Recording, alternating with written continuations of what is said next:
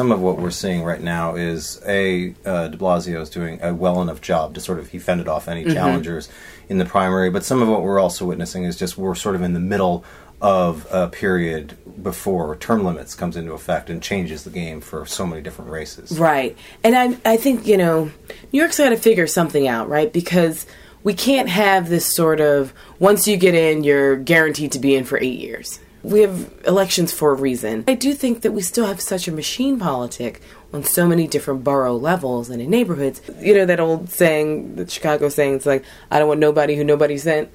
It's like, that's the way we operate in a lot of ways when people go to some of these party leaders and say, like, I'm interested in getting involved. And like, well, who sent you? It's like, well, no one sent me. It's like, well, I don't want nobody who nobody sent. Nice. And I think that we're still in this moment. And another thing that does worry me is that because we have term limits in New York City politics and we don't have term limits in Albany, and because city council members get paid so much more, they get paid about $140, a little over $140, and members in Albany get paid about $79, $80. I'm really worried that as these city council members get term limited up, we're going to see this seat swapping. You're a city council person, you've done your 8 years, you can't run again.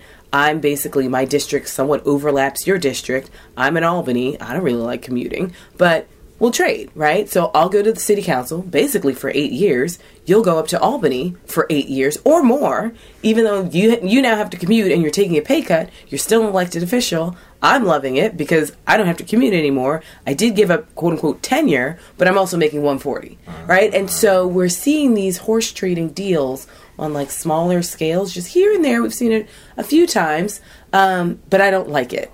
And I think that, it sort of sets up this system where when a seat becomes open, that sort of knocks out young people and interesting people and new people who want to be in the political process.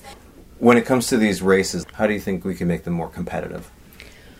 I don't know if people are really aware of all the institutional barriers that are on the micro, sort of local neighborhood level.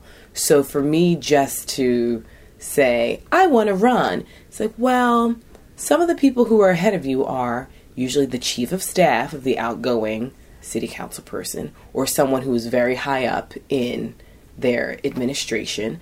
There's someone else who's in the queue who's been very involved in as either a district leader or a community board leader. And so that creates a queue.